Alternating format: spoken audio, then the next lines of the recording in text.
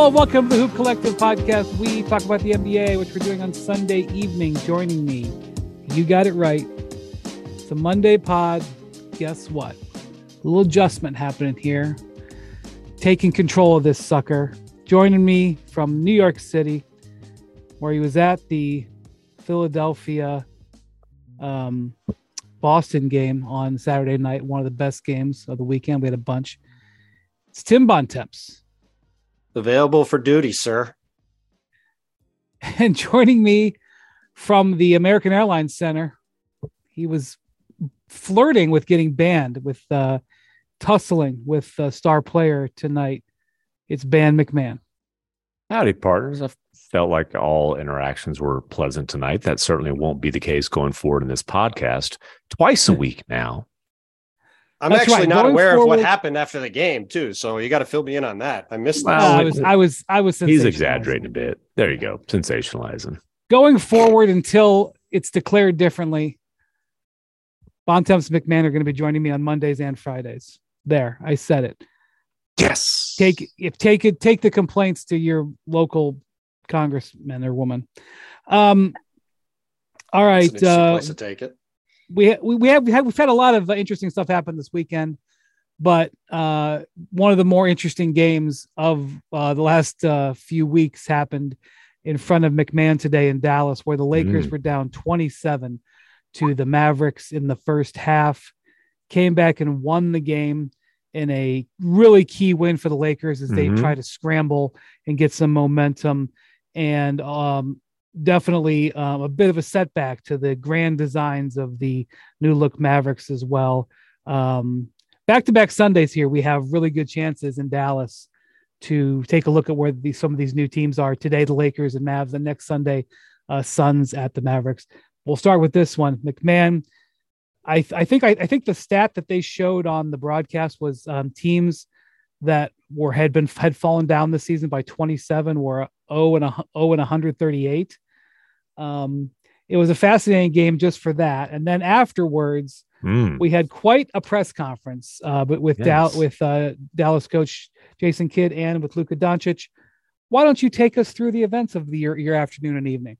Well, Jay Kidd made a point coming out of the gates to say, and I'm going to quote him accurately, "We lost our rhythm in the sense of just playing the game and not worrying about the other elements. We were playing at a high level on both ends, and then we just got a little distracted with the whistle. We just got to be better with that." I don't know who might have gotten a little distracted with the whistle, but let's keep on going. And he got back to it later. Said it's just our maturity, just understanding that what we have to do at that time. Just focus on that play. Can't get distracted with a whistle and just keep playing. Went on and on. And then Jay Kidd was asked, basically, hey, as you guys are unraveling and you're blowing a 27-point lead, and especially like in the third quarter, like, bro, you only called one timeout the whole third quarter and you guys are pretty much melting down. So I said, in a little bit more polite terms, he said, I'm not the savior here. I'm not playing. I'm watching, just like you guys. As a team, we've got to mature. We've got to grow up if we want to win a championship. There's no young team that's ever won a championship mentally or physically. The young Dallas Mavericks I was going to say, is it even a young team? Is it a young team? I don't think it's a young team. There's one guy that's today. Young. Their starting five today was certainly older than usual because Josh Green, who had been starting, did not. 22-year-old Josh Green came off the bench in favor of 33-year-old Justin Holiday. He started alongside Reggie Bullock, 31. Dwight Powell, I believe he's 31. Kyrie Irving, 30. And Luka Doncic, 23. So Jay Kidd in his fifth season. In his fifth season.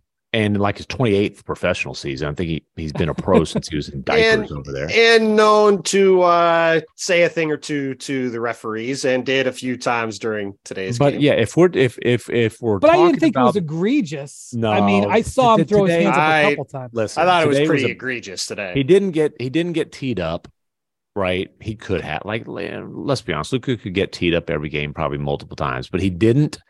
But this was definitely a bad body language game for Luka. And it was definitely I'm more worried about arguing every call and no call. He was more focused on the 3 guys in the gray shirts instead of the 5 guys in the Lakers jerseys. This was a bad game for Luka in that regard. And honestly, like, look, we all know Luka gets he said it himself. He said, "Hey, I'm really not an angry guy outside of the basketball court. I don't know what happens to me out there. Call it competitive, call it immature, call it a combination thereof." That's a factor with him, and it's something that he's talked about before. It's something J-Kid challenged him on last year, and for a bit he got better. This was a bad game for him in that regard, and I was surprised for a couple of reasons. One, he's been so positive and so upbeat and so excited since the Kyrie trade and it wasn't just bad body language to the refs. There was some bad body language to teammates. He just got frustrated today, and I do think Jared Vanderbilt's physical defense, boxing out, and shoving. Jared Vanderbilt was I think just his energy level versus Luka's in the second half. It was wild. Yeah, he had 17 rebounds, 8 of those offensive. And like, Luka, bro, you're a good rebounder, but sometimes you got to put your big old butt on somebody and box out when he's killing you on the offensive glass. I think Vanderbilt frustrated him, and I think that led to a lot of this. Because again, Luka has been very positive, upbeat, excited lately. And he dominated the first quarter too. He was absolutely dominant in the first quarter. 14 points, 6 rebounds, 3 assists, doing whatever he wanted, controlling the game. And he stunk the rest of the game. The last 3 quarters today, Luka had as many turnovers as he did buckets. He was 5 of 14 from the floor after the first quarter and had 5 turnovers. And one of those was just an incredible mental blunder with the game on the line. Like, say what you want about Luka. He is a basketball genius. The guy nobody ever can question his basketball IQ. So for him to not understand, hey, you can step into the backcourt to take that inbounds pass that Kyrie intentionally is leading you into the backcourt and away from the defense to get. For whatever reason, he just totally brain farted. Yeah, to update what happened there. Was it a 2-point game or it was a 3-point game. They come out of the timeout with 18.1 seconds left. Vanderbilt's denying him, so Kyrie throws him a bounce pass, away from Vanderbilt, again leading him into the backcourt. All Luka has to do is step over the half-court line, catch the ball, and then go about getting them into whatever they wanted to get into. But he tried to save the ball from going out of bounds. It's a loose ball turnover, he's trying to save the ball from going into the backcourt is what he That's what I mean, going to the backcourt. Loose ball turnover leads to free throws, and that's basically the game there. So this is twice in their 4 games together that Luka and Kyrie, with a chance to tie the game late, have failed to even get a shot up, which is just insane for 2 of the best shot creators in the NBA. The time before against the Timberwolves was a case, I think, of they were both kind of deferring, too much mutual respect. Plus, like we talked about this before, give Anthony Edwards and McDaniels. McDaniel. I always get Jalen and Jaden botched. It was Jaden. The Minnesota McDaniels. Give them credit. They disrupted the play and played great defense. This one, Vanderbilt was denying, but it was just a total mental blunder. And I think Luka he was in a there was another possession in the last 2 minutes ish where he actually got the ball at the mid post of his back to the basket in isolation. Yeah. With position. And there was 5 or 6 seconds on the shot clock and he gave it up. Yeah, and then it's hot potato, and Bullock had to fire up Atero's boom, boom, boom, boom. Bullock had to fire a terrible look. I wasn't sure if he actually got the shot off or it was a violation, but whatever Luka would have done there would have been smart. And I just kept waiting for, it was a very classic modern NBA game because it was a highly leveraged 3-point shooting. The Mavericks, when they make 13 threes in the first half. Yeah, the Mavs made 20 threes. They were 20 of 49. The Lakers were 6 of 34. You should never lose a game where you have a 42-point advantage on 3-point shots. The Lakers, I think the Lakers missed their first 14. At one point, the Mavericks had 10 threes, and the Lakers I think they missed their first 18. Didn't they miss their first 18? 14, 15, 16, 18, whatever. Okay, whatever. It was like, it was a very modern enough. game in that They missed it enough. We see huge swings in the modern game, not 27. We see huge swings, and it's a lot of times it's based on 3-point shooting stuff. But I think it's more interesting what Kidd was talking about after the game, Bontemps, because it seems like Jason made a decided effort made a decision going into that press conference to challenge Luka and the way Luka Jason's behaved not in this game. Jason's not afraid to make points in press conferences. He's been doing that since he was in Brooklyn with me 10 years ago. He's done it plenty of times. Like Tim said here, he did it with Giannis and at times Jabari Parker earlier in his career, other guys in Milwaukee. He is not afraid to say what's on his mind when he's at the microphone. It was very clear he was making a point. And listen, I mean, the Mavericks were reprehensible down the stretch in this game. Final 2 minutes of the game, after Luka took a three with 1:45 on the clock, the only shot him or Kyrie took until the end of the game was after a horrendous air ball by Justin Holiday in the corner that Kyrie just happened to catch under the basket and lay in because he was wide open. Oh, you talking about that lob that Holiday had from the opposite corner just over the rim to Kyrie? Yeah, nobody finishes lobs like Kyrie. It was a great.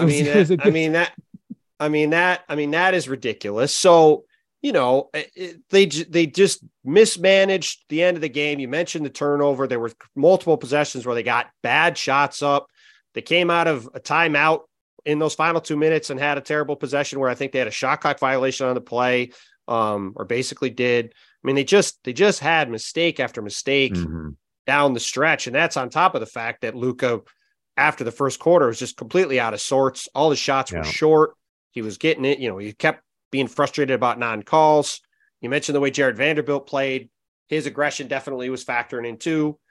But, for a Dallas team that's got to try to figure this out on the fly, that's only got a limited amount of time, maybe with Kyrie to begin with, for them to be 1-4 with these two guys on the court so far, it's not an ideal start. 1-3, but I hear you. And all three are. Oh, right. 1-3. All three are, they had a chance to tie it up late in the game. The first time in Sacramento, Luka took a tough step back and then admitted after, and Luka had not scored in a while. Kyrie had been cooking. He admitted, hey, that was my bad. I should have gotten the ball. We mentioned the, playing catch against Minnesota leads to a turnover. And then this one. And look, I don't want to get too caught up in still very small sample size clutch performance, because these guys both have track records of being brilliant shot creators. They've both hit a bunch of huge shots in their career. I think they'll figure that stuff out. To me, the most interesting thing was obviously them blowing the lead, and then J. Kidd making a point to not by name, but certainly clearly call out Luka. And it's not the first time he's called out Luka. And honestly, I think every time it happened last year, it's like, I think Nelly used to say you only have so many bullets to fire in a season, right? However many it is, 5 or 6 as a coach. Every time Luke or J. Kidd fired a bullet with Luka last year, it seemed to work. I mentioned there was a time where he basically said, we've got to play 5-on-5 and not worry about, complaining to the refs. And there's a time to complain to the refs, and it's not when we're supposed to be getting back on defense. And I thought that had a positive effect. The other time that really pops to mind is, I believe it was after game 2 of the conference semifinals against the Suns, and the Suns just lit Luka on fire. And Luka dominated offensively, but the Mavericks got beaten. Luka pick and roll. I mean, it was just brutal, the bullseye they put on him. And Kidd had done this a few times throughout the years. Said, he's got to participate defensively, and Luka took that personally and responded well to it. Initially, Luka did not seem very enthusiastic about this particular call out. I'll say that. Yeah. So you, after when Luka came up, you asked him about it, and he said what? Well, and so Brad Townsend with the Morning News kind of asked him generally about a loss of composure. And, he basically said, he kind of downplayed it a little bit. You can say that, but we still had a big lead. Sometimes you're going to lose it. I think we just relaxed a little bit. We've got to work on that. And then I basically said, hey, Jake Kidd specifically mentioned, you guys got to be more mature. You've got to grow up, and you have to stop getting, quote, distracted by the whistle. And he said, that's probably true. I said, do you think you got distracted by the officiating? That's when he said, I knew you were going to be the one to ask me that question, which I said, hey, okay, but I think it's a fair question. And he said, like I said, it's probably true.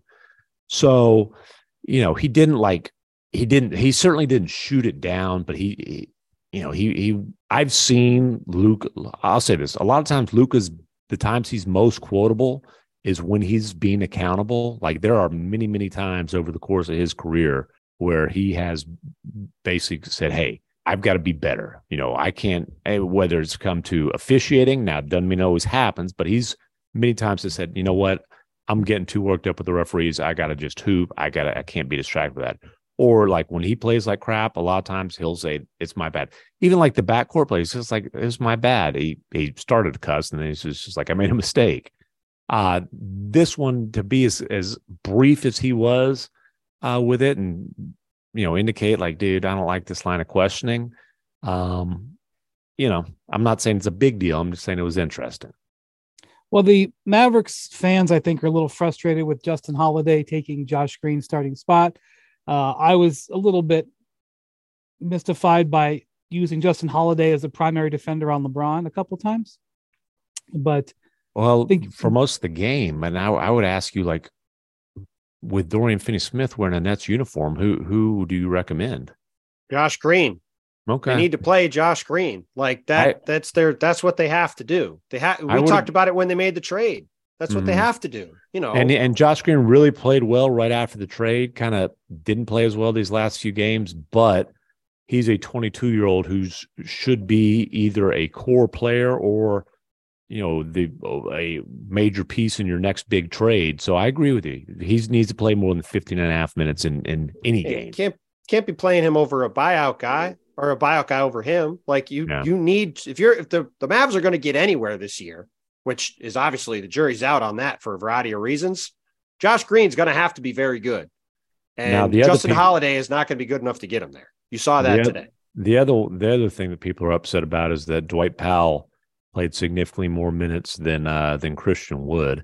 You guys take any issue with that?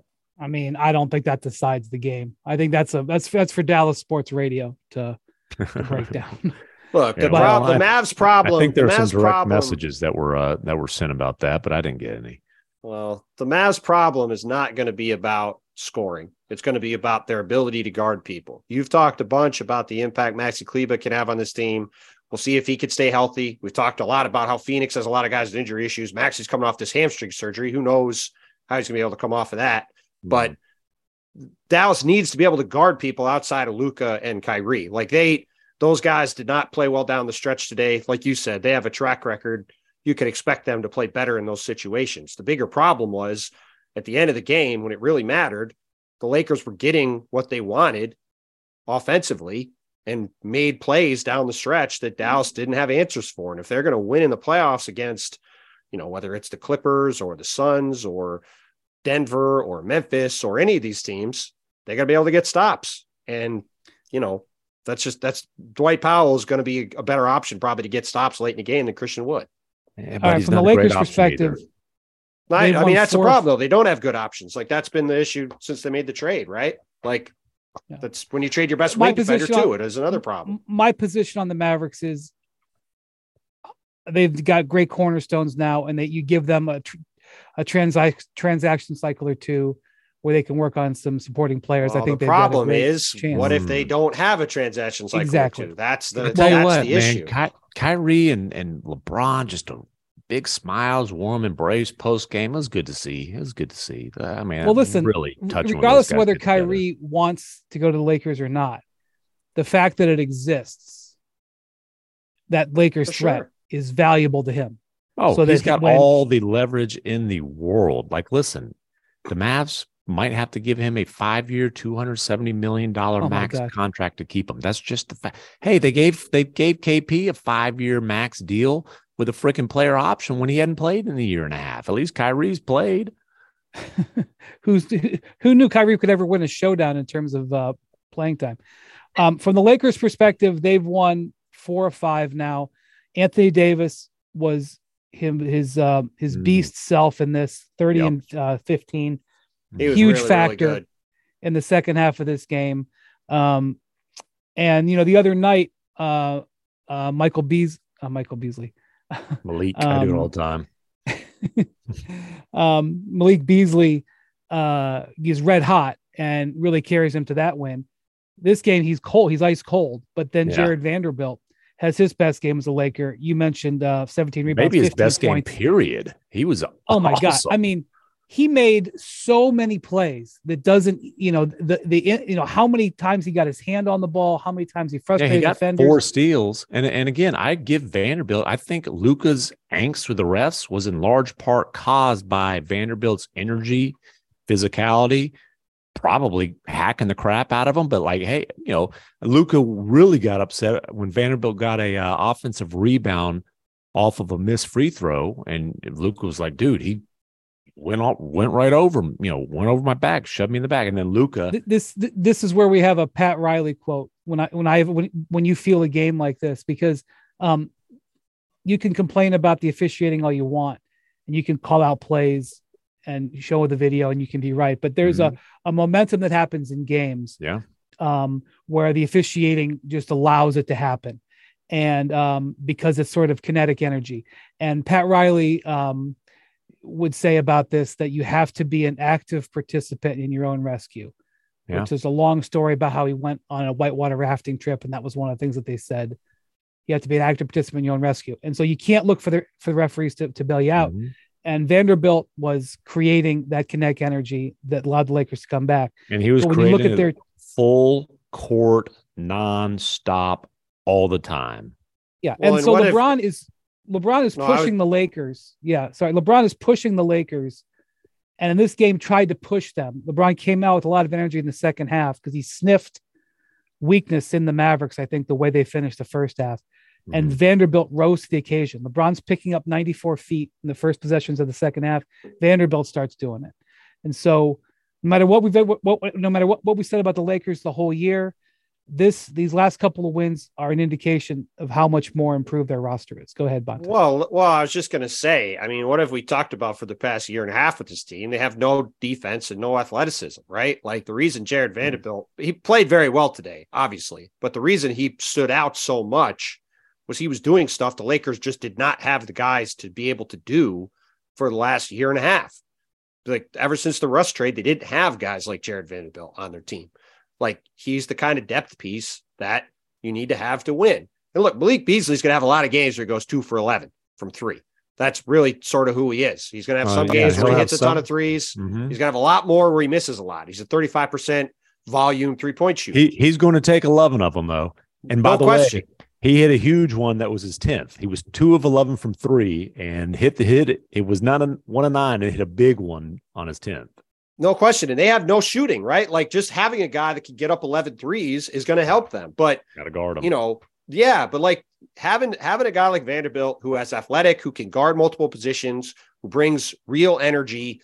They just haven't had guys like that. So yeah, obviously it's helped the Lakers a lot. They've picked up a couple really big wins to come out of the break, but they've still got a very big hill to climb. There's a lot of teams to jump over. They got to keep winning games. LeBron again looked like he messed up his right foot today. He's getting that worked on.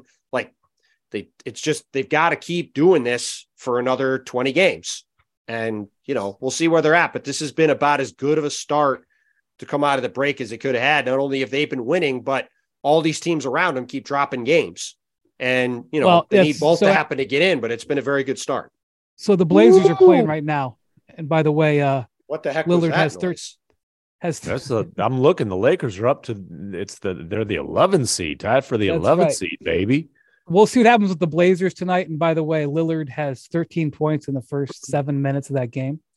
So who knows? Well, they are playing the Rockets. They are a record-setting 12 defense. Because I'm gonna go ahead and pencil in a Portland win. Well, that's what I'm saying. So they're 11 right now because the Thunder are about to lose. It's about to go final. They just did lose. Yeah. Okay. So they're in 11th as we're speaking in our real time, but they may be back to 12. It'll be interesting to see how many points Lillard puts up in this one tonight. Okay. So, and by the way, real quick, one thing to mention too, just with the way this weekend has played out, Sacramento, pretty well positioned to be at least the 3 seed. They got a 4-game lead in the loss column on Phoenix. They got a 4-game lead in the loss column on the Clippers. They got a 5-game lead on the loss column on the Mavericks and the Warriors. As of now, Warriors are playing tonight against the Wolves. So Sacramento, unbelievably, is looking pretty good to not only be in the top 6 and guarantee being in the playoffs for the first time in 17, 18 years. They look like they got a real shot to have home court advantage in the first round of the playoffs, which is an unbelievable accomplishment for Mike Brown and that team. Yeah, we can talk about, hey, they don't guard anybody either, but they score over 120 points a game. Well, none of these teams guard anybody. Yeah. Look at the game they played Friday night against the Clippers. I mean, nobody was guarding anybody in that game. They're going to score 175. De'Aaron Fox, what does he have? Does he have 7 straight games of over 30 points in a row now? I think something like that. Tonight, he's been great. He's been great in crunch time. They're undefeated in overtime games. It's been an awesome season for Sacramento. He's just the really front happy runner for him. He's the front runner for the Cojones Factor Player of the Year. I don't know what the hell they're doing with the Jerry West wannabe clutch Player of the Year. But Cojones Factor, I don't get a vote on that other one, but Cojones Factor, he's the absolute front runner. And by the way, what a Clippers debut by Russ. I mean, 17 points, 14 assists, got completely lost in the last play of regulation when they're up 3. And for some reason, he's guarding Malik Monk, who'd been lighting him on fire. No screen set or anything. Russ just gets caught watching the ball. It's like, oh yeah, I'm guarding the guy who's been sizzling it. Whoops, there's a wide open 3 that's out of the game. Well, I mean, who could have? It was the exact Russell Westbrook experience. So again, you could edit together a highlight package where he had some really good plays and he had 14 assists. Mm-hmm. But then you say, okay, he had 7 turnovers and he also blew like 3 layups, which I think led to easy baskets the other way. So they basically are another 3 turnovers. Those are turnovers. Yep. Yeah. Those are, they're live ball turnovers and you miss a layup. All right. Jackson's got it for me. 7th straight game with 30 plus. And I think it's 8 out of 9. And it's a 6th player with 30 plus points in 7 consecutive games or more this season. So De'Aaron Fox, he's doing it efficiently too. He's not just putting up, he's not going 9 of 26 from the floor. Yeah, been an incredible season for them. Just very fun. And they're pretty well locked into that 3 seed. I think it's going to be really hard for them to fall out of it.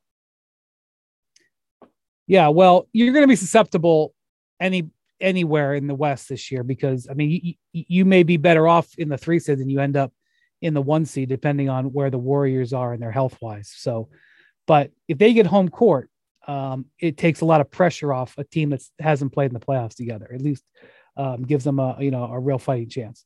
For sure. All right, so we had a significant move in the NBA today. In the coaching ranks, Quinn Snyder accepts a job. I think Woj said it was a 5-year contract.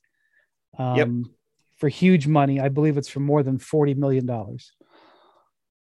And Woj says, and this mirrors what I've heard, that he's going to have some level of say over personnel moves.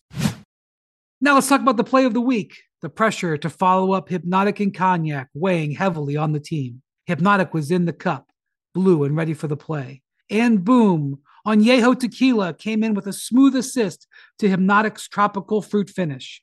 Shaken, strained, poured. It was green and good. The playmaking splash shifted the tempo. Another great cocktail from the Hypnotic team. Every season is Hypnotic and Tequila season. Hypnotic Liquor, Bardstown, Kentucky, 17% alcohol by volume. Hypnotic reminds you to think wisely, drink wisely. For the ones who get it done, Grainger offers high-quality supplies and solutions for every industry, as well as access to product specialists who have the knowledge and experience to answer your toughest questions. Plus, their commitment to being your safety partner can help you keep your facility safe and your people safer. Call or click Grainger.com, or just stop by.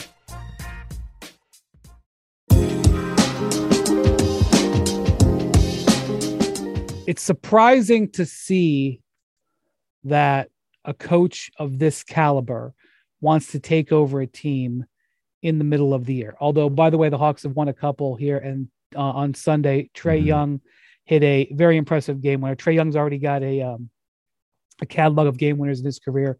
In this one, he was able to get Mikal Bridges off balance. It was a terrific maneuver because Bridges, I mean, you taking Trae Young on Mikal Bridges. I'm taking Bridges on that matchup. Right. Obviously, great offense beats great defense, but I huge disparity in size, and Bridges is so competent, but he got tricked. Trae Young tricked him. Convinced him he was going to shoot. He went up in the air. He moved over and he got him, and they beat the Nets by 2. So I often say that if you fire a coach, unless it's a disaster situation, you better damn well know who you're going to hire. Because I see these teams who fire coaches who it's borderline. I'll give you an example. The Charlotte Hornets last year. It's not that James Borrego was threatening Red Auerbach. That team had gotten better 3 years in a row and didn't make the playoffs because of some circumstances. They fire him. They don't have their act together. They end up hiring Kenny Atkinson. He backs out of the job. They end up going back to Steve Clifford. And no offense to Cliff, but it hasn't worked out this year. They were firing a coach who was doing a good job, and they didn't know who they were going to hire. Not that Nate McMillan was, again, Red Auerbach, but if you're going to fire him in that situation, you better know what you're doing. They did. It was pretty telling when Landry Fields, the new GM, at the press conference announcing the firing, said Quinn Snyder is the candidate for the job. which also gave Quinn all the leverage in the world, not just to get. I suspect it might not have been the first time they spoke. Oh, for sure. But was that my day. point is Quinn was going to get exactly what he not just wanted, but feels like he needs to have a chance to win in a place where, honestly, like, do you think would you call Atlanta a good NBA job right now? Given the issues with that roster and what they've given up to put that roster in place? Job. I'm surprised he took this job at this time. He has his reasons. I was talking to a longtime executive in the league who I really respect recently, and I was, lamenting that Atlanta was underachieving. And he goes, "Are they underachieving?" He's like, "I'm not so sure they are underachieving. I kind of think maybe this is who they are."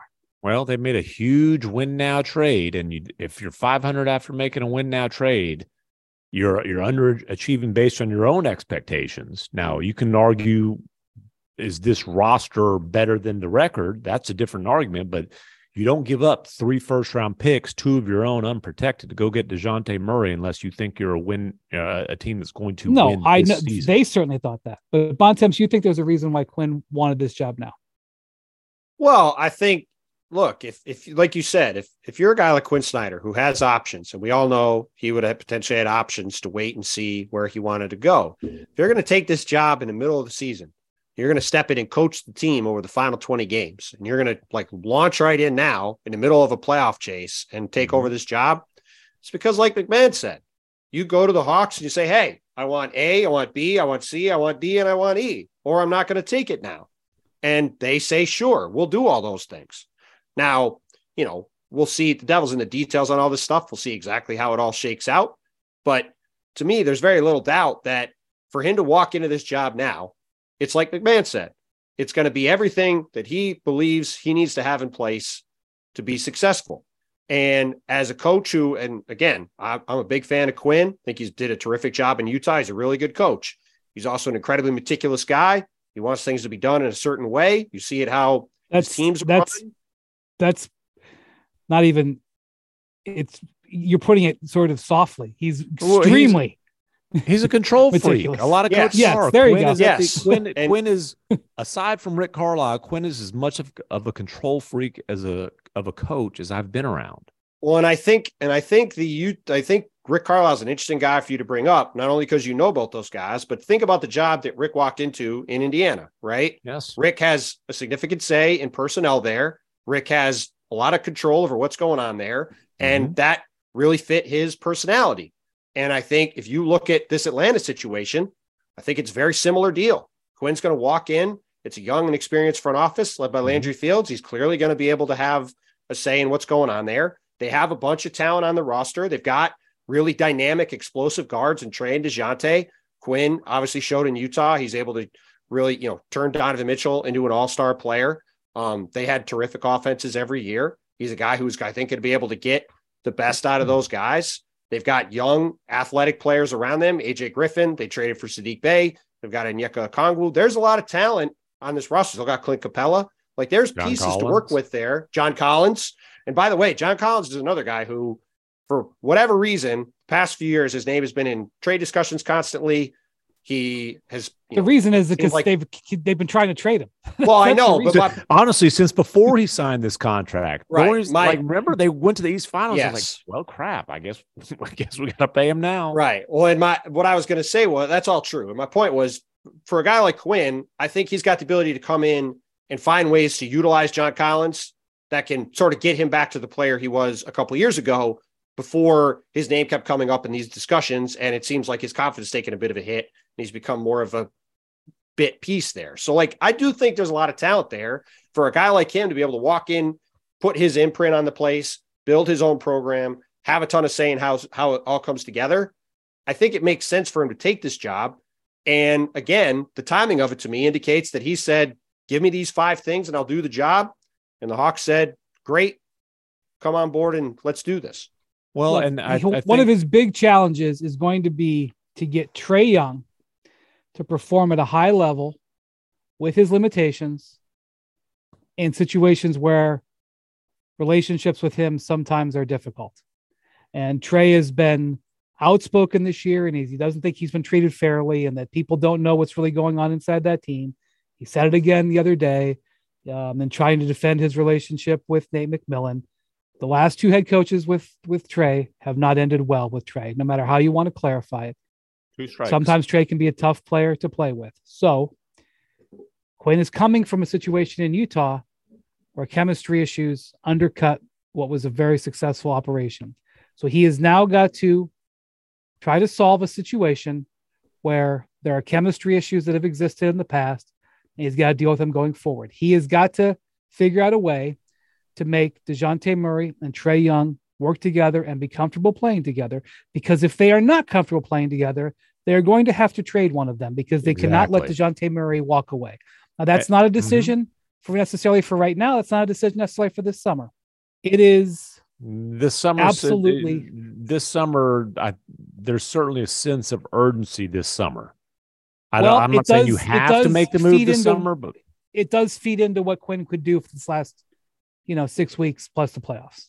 100%. I think taking the job now, one, gives him a chance to go ahead and, he wants to, trust me, Quinn's going to have some very strong ideas of how he can instill the culture he wants, how to change the culture there, how to, do all those kind of things. It also gives him a chance to evaluate the players that are on this roster. And for a coach who's going to have significant say in personnel, I think that is important. I think these 20 games plus whatever postseason there is, which if they don't get their act together, might be a game, gives him a chance to really evaluate the guys on the roster, because they are, every team has major decisions to make every summer, but the Hawks in particular might have some like franchise changing type of decisions to make.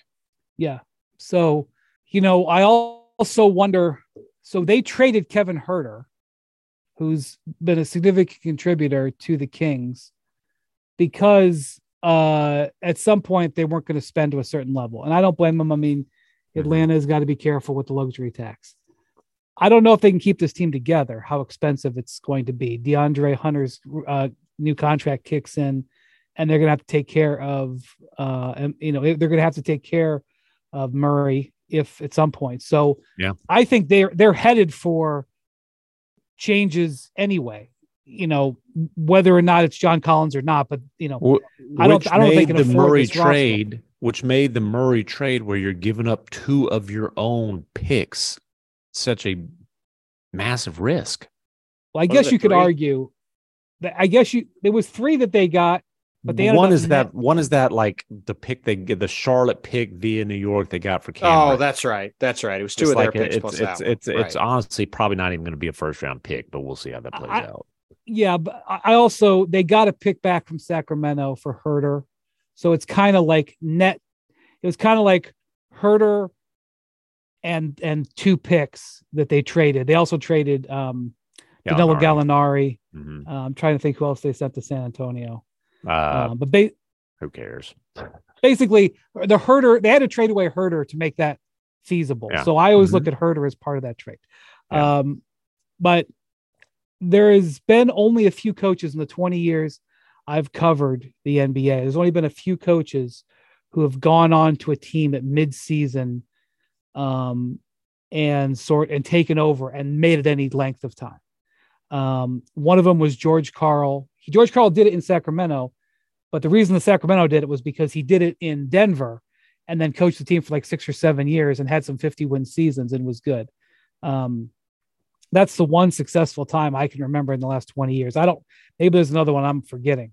I think Lawrence Frank took over the Nets on an interim basis when he got his first job from Byron Scott.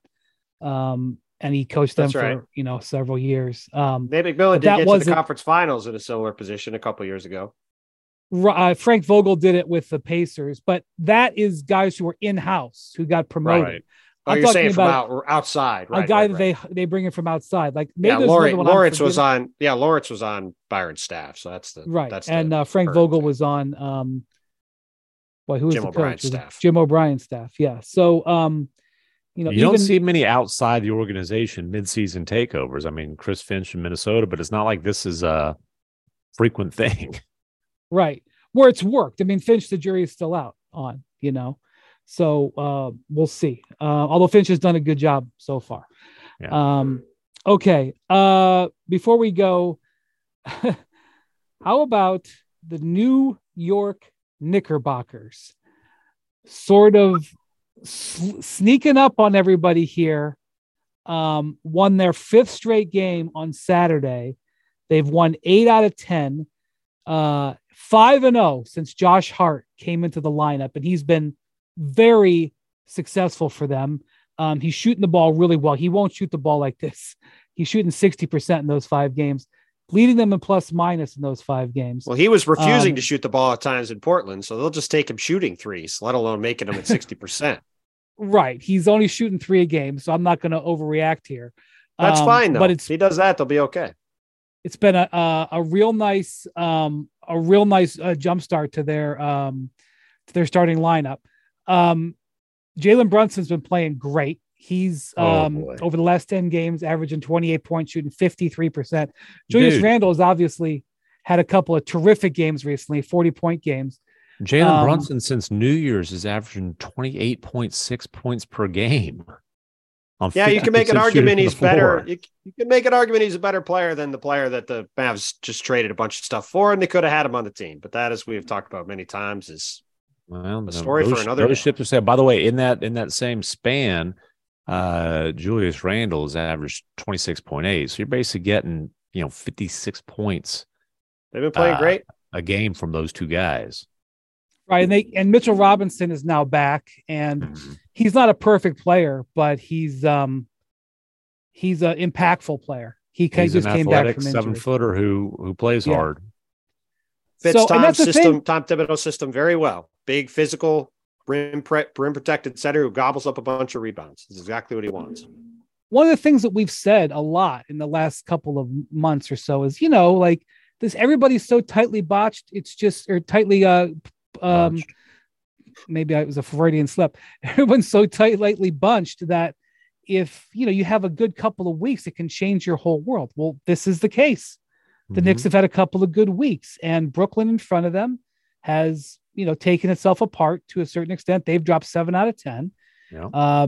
And he and here they are. They're tied for 5th with Brooklyn. They play Brooklyn again on Wednesday. But Bontemps, they get to put this to the test on Monday night because they play the Celtics at home, right?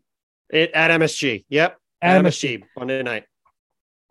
Great opportunity for them to put this to the test. The Celtics just had a spectacular win in Philly. That sure, you were there. Sure was fun. You can talk about that for a second. But what are you seeing from the Knicks here? Well, look, it's like you said. I mean, Tom Thibodeau, there's been a couple times this year. I mean, you go back to December. I think it was December. It was either November or December. Cleveland came in. Donovan Mitchell's first game at MSG. Mm-hmm. It was a Sunday night game. And the Knicks had lost a few games in a row. Donovan Mitchell was in the house. They hadn't traded for him. And people were not sure what was going to happen with Tibbs if that game went a certain way. Like I don't know how close anything actually came to happening, but there was definitely some trepidation around the team about who knows what would have happened if Donovan put up like 48 and like danced around the garden. By the way, how about if we get a Cavs-Knicks 4-5 series? That'll be fun. I'm getting to that. To that. So they win that game. They go on a run. The Cavs come back again after a little bit of a dip. The Knicks beat them again at the Garden. They go on another run. And now they're sitting here in 6th place. The Nets. 5th. Well, right. I mean, yes, they are tied for 5th. Nets have one less loss, which is what I was looking at. But like you said, Cavs Knicks first round, that'd be awfully juicy. I could have some fun watching Donovan Mitchell going up against the Knicks after all the chatter about that trade and about the decision the Knicks made to not pursue him as hard as maybe they could have for Cleveland to swoop in and get him at the last second. That'd be a hell of a first round series. But look, I've said it a bunch of times this year. The Knicks deserve credit for putting a bunch of singles together for the first time in a long time. They haven't really got a ton of credit in New York on a daily basis, I don't think, for the fact that they did sign the single best player to change teams as a free agent last summer in Jalen Brunson. Got him on the team. Best since Kawhi. Maybe. I mean, I'd have to go back and look at guys that changed the free agency, but with the cap being flat the last couple of years, not a lot of guys have. But Jalen has been everything this team needed. Julius Randle is back to playing the way he played a couple of years ago when he was an all-NBA player. He was a deserving all-star. Jalen easily could have been an all-star, probably should have been with the way he's played. And Tibbs has got these guys playing Tibbs ball. They play incredibly hard. He's got them playing at a much faster pace than his teams have usually played in the past. They guard people. They get out and run. They go 10 deep. Josh Hart is everybody's favorite Knick here in New York City already. He does all the kind of lunch pail stuff that people here get excited about. Our buddy Worldwide Wob is, posted videos of him diving on the floor and going crazy. So it's been. Hey, Emmanuel Quickley is a nice young player on both. Terrific. Yeah. Terrific 6th man. Like he's fit into probably the perfect role for him. Just come in and score off the bench. They've just done a really solid job. Quentin Grimes was a great late first round pick. He's a really good wing defender, 3-point shooter. RJ Barrett's taken more steps forward. I mean, they just have a very solid, good, hard playing team. Now, let me tell you what that looks like in the first round. But let me tell you what they have. Passion, drive, and patience. What brings home the winning trophy is also what keeps your ride or die alive. eBay Motors has everything you need to maintain your vehicle and level it up to peak performance. From superchargers, roof racks, exhaust kits, LED headlights, and more. Whether you're into speed, power, or style, eBay Motors has got you covered. With over 122 million parts. 122 million. For your number one ride or die, you'll always find exactly what you're looking for. And with eBay Guaranteed Fit, your part is guaranteed to fit your ride every time or your money back. Because with eBay Motors, you're burning rubber, not cash. With all the parts you need at the prices you want, it's easy to turn your car into the MVP and bring home that win. Keep your ride or die alive at ebaymotors.com. Eligible items only. Exclusions apply.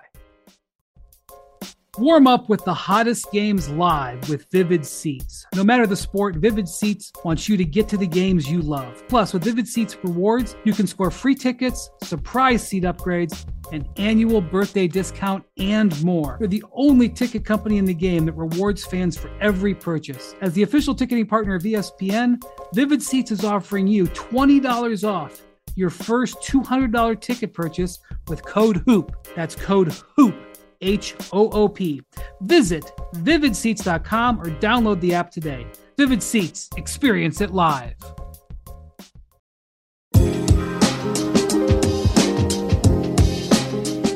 They are a good team with assets. I was going to say, right. They got all those, they got all the draft got picks. Young players. They've got like carton of cigarettes in the pokey, buddy. They can make all kinds of deals. You got to translate that on a Texan for all of the rest of America. They can figure it out.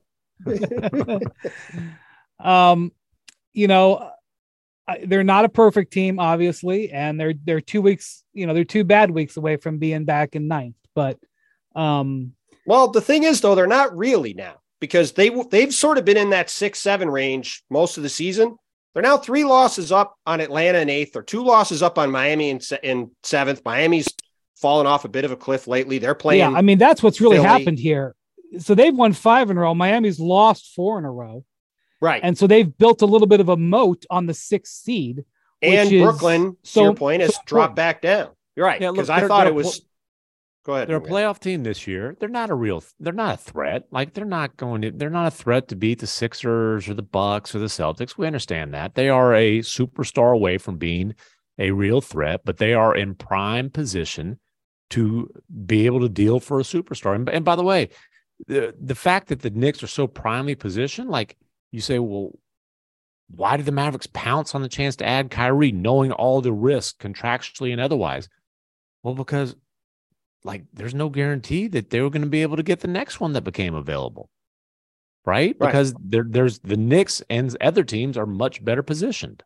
Well, and the thing that's different about where the Knicks are at now compared to where they've been is, for so long, the Knicks were trying to get the quick fix, right? It was like, oh, let's jump at Stephon Marbury and Steve Francis and Eddie Curry. And you go over the years, they kept jumping at like the next thing and the next thing and the next thing. And even when the one time they sort of did this was the 2 years that Donnie Walsh had with Mike D'Antoni, where they got Amari, they drafted Gallo, they had Wilson Chandler, they built up a bit of an asset base, and then they had the chance to get Carmelo, and they threw everything out the door and traded everything for Carmelo, and then they could never build a team around him that was good enough to really be a factor. Well, the key there is Melo could have waited until the summer. Right. I understand, but my point is that they could have had Melo and those pieces. I understand. My point, though, is that when they jumped too quickly and gave away the whole store and then had nothing left. What's that have to do with the manual?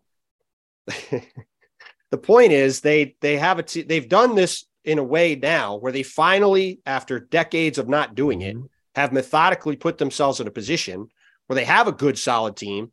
And if they do find the right guy or two to add to it, then they do have a chance to be a legitimate championship team or championship contending team, like the Sixers and like the Celtics, who, as you said earlier, I watched that game in Philly on Saturday, one of the best games of the year, up to and including Joel Embiid letting this shot go perfectly in line with me from the basket. I could see right away it was going to be late. And as it's flying, I was like, this thing is probably going to fall in and it's just going to be a mess. Of course, drops right in the basket. Breen, I mean, if you go find the clip of Mike Breen calling the Tatum three that won the game with, what was it? 1.5 or 1.3, 1.3. Yeah. Right. They needed it was 1.5. It had probably been tied up. That's right. Tatum, he got a bang from Tatum, and then Breen's reaction when Embiid threw in the 65-footer or whatever it was.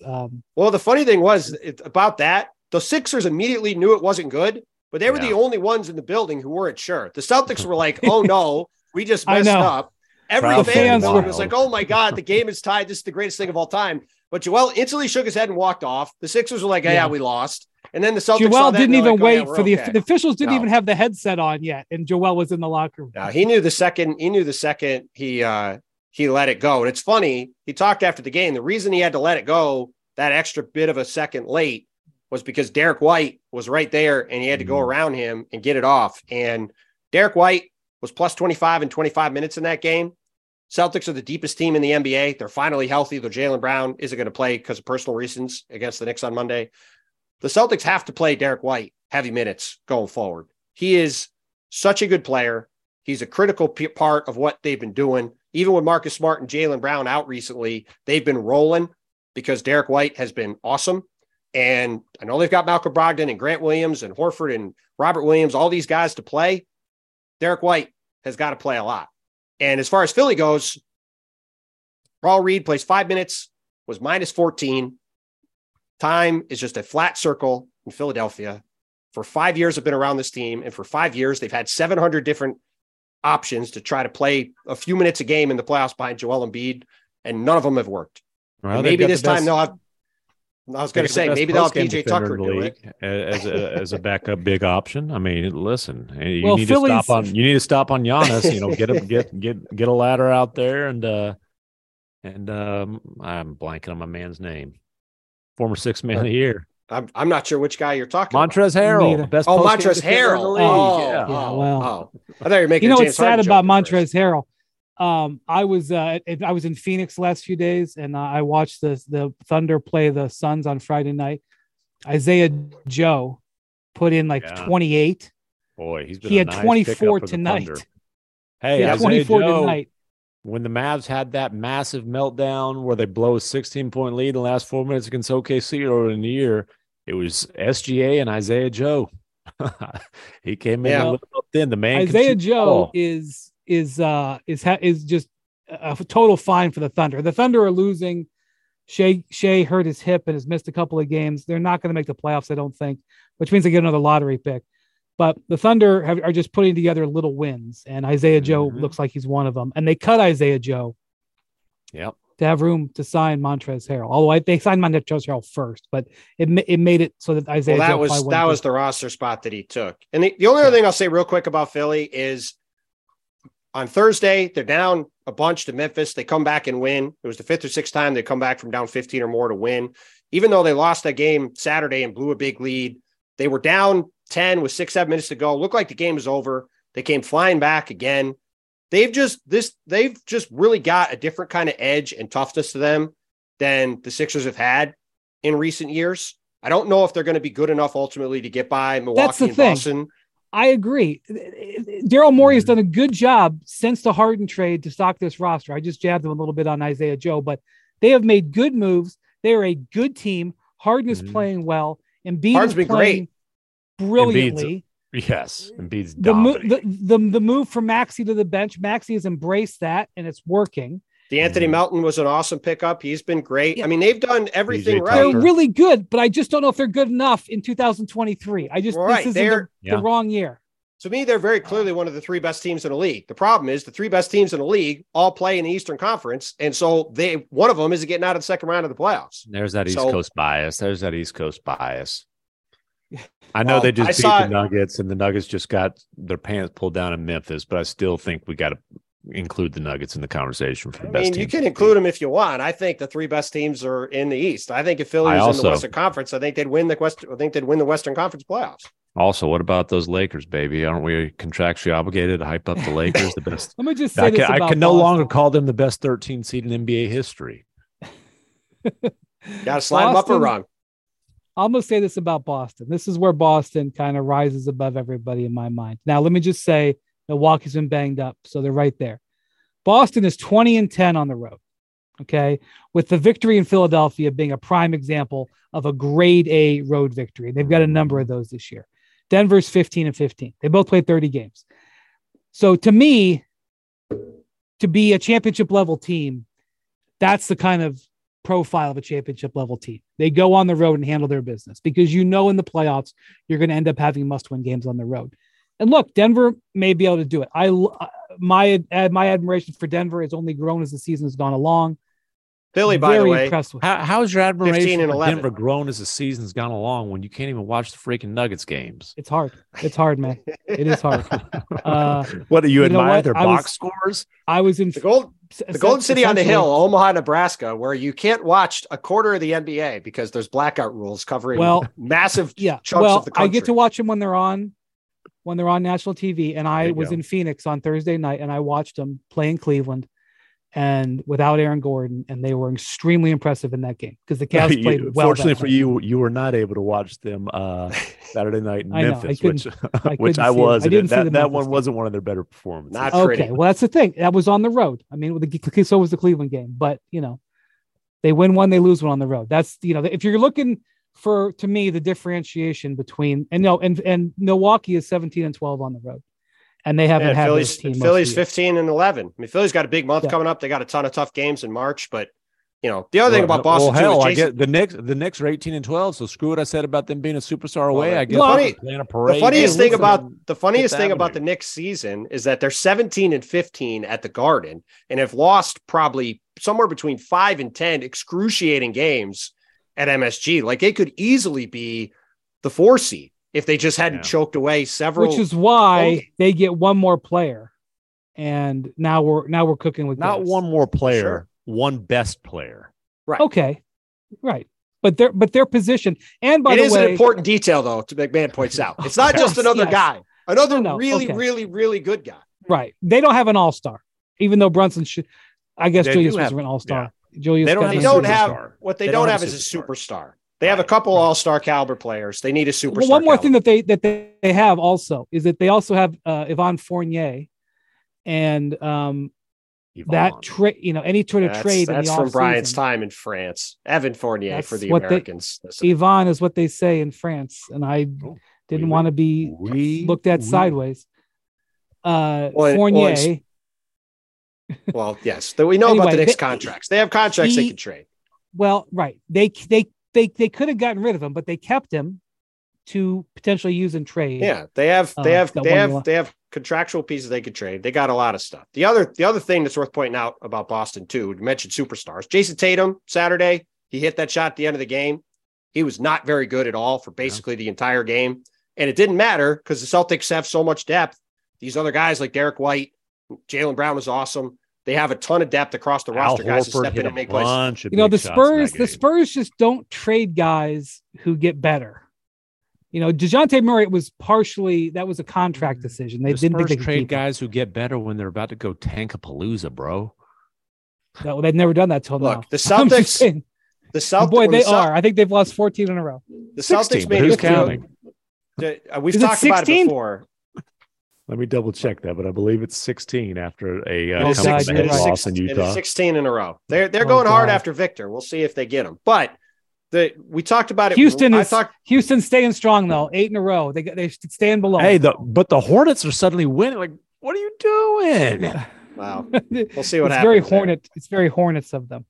But I talked about it from the moment they made that Derek White trade. Brad Stevens, as he's come in this job, there's a lot of time for years. Danny Ainge was like about to trade for a bunch of players over and over and over again. Mm-hmm. And with Jason Tatum and Jaylen Brown in place, we just talked about the Knicks not having the superstar. The Celtics had the all-pro, all-NBA wing players you need to win. Yeah. Brad Stevens, since then, goes out and gets Al Horford, beloved player on this team from when he was here before, has immediately slotted in. Had a great game on Saturday, too.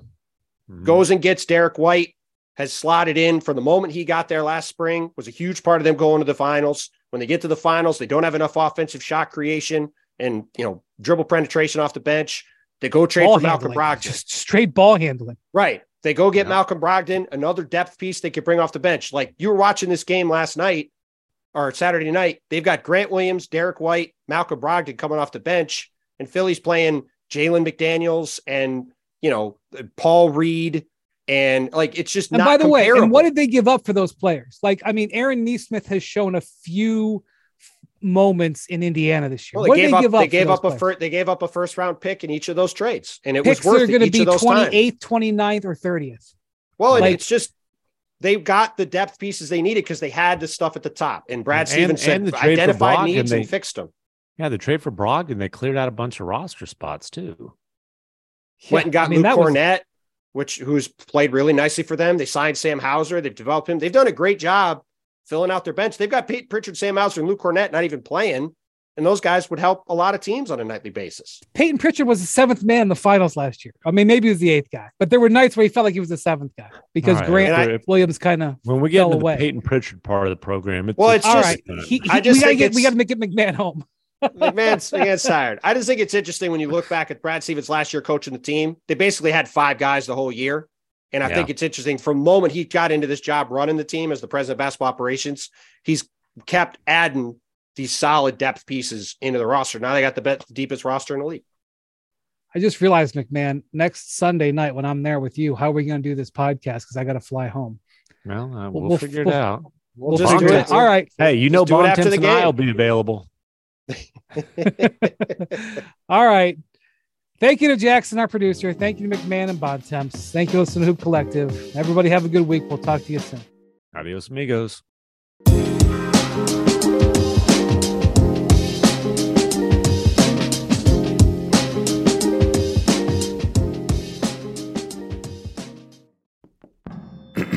ESPN Tournament Challenge is here. And guess what? I'm doing my bracket right now. Making picks, predicting upsets, winning my bracket group, and leaving my old life as a part-time voice actor behind. Hey, you never know. And if I can do it while recording this awesome commercial, you can too. Anyone can bracket. Download the ESPN Tournament Challenge app to play the #1 bracket game. Presented by Allstate.